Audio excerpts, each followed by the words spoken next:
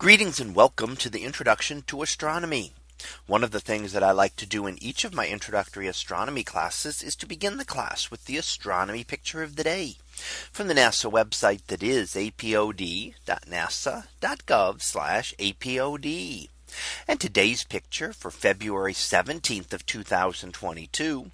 Well, it is titled Chamaeleon 1 Molecular Cloud. So what do we see here? Well, this is a dark, dusty area in the constellation of the Chamaeleon, and named after that direction in the sky in which it happens to be located. A molecular cloud is a dark area that contains denser material. Now, still not dense compared to what we think of on Earth, but denser compared to the complete vacuum of space.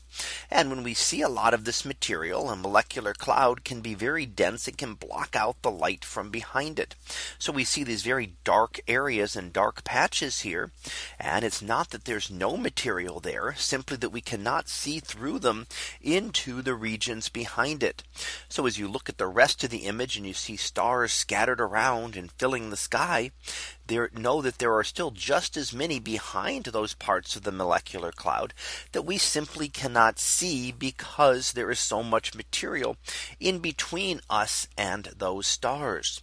Now, again, it is not very dense. It is just that there is a lot of material spread out over many light years that will then fill that area. So it's kind of like looking through a forest. Even though the trees are not in every place, no matter where you look, eventually your line of sight reaches a tree and you can't see through the edge of the forest. And it's a very similar thing here with the dust particles filling this vast area. Now we also see a number of blue areas, one just a little bit to the left of center and one down towards the lower left. And those blue areas are reflection nebulae. Reflection nebulae occur when dust clouds reflect light off of stars. And they reflect primarily the blue light. They're much better at scattering blue light than the longer wavelength red lights. And therefore we see them as very blue in the sky.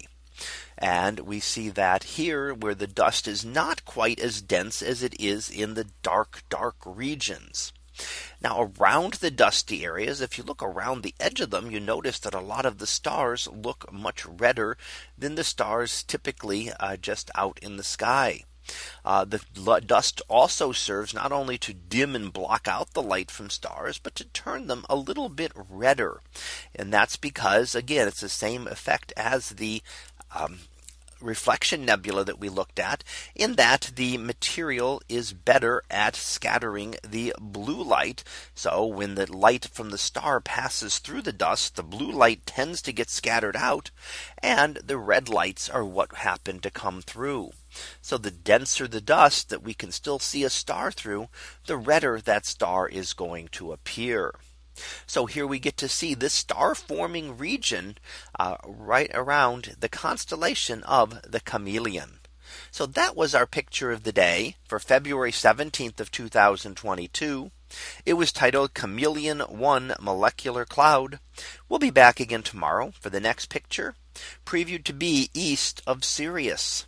So we'll see what that is about tomorrow. And until then, have a great day, everyone. And I will see you in class.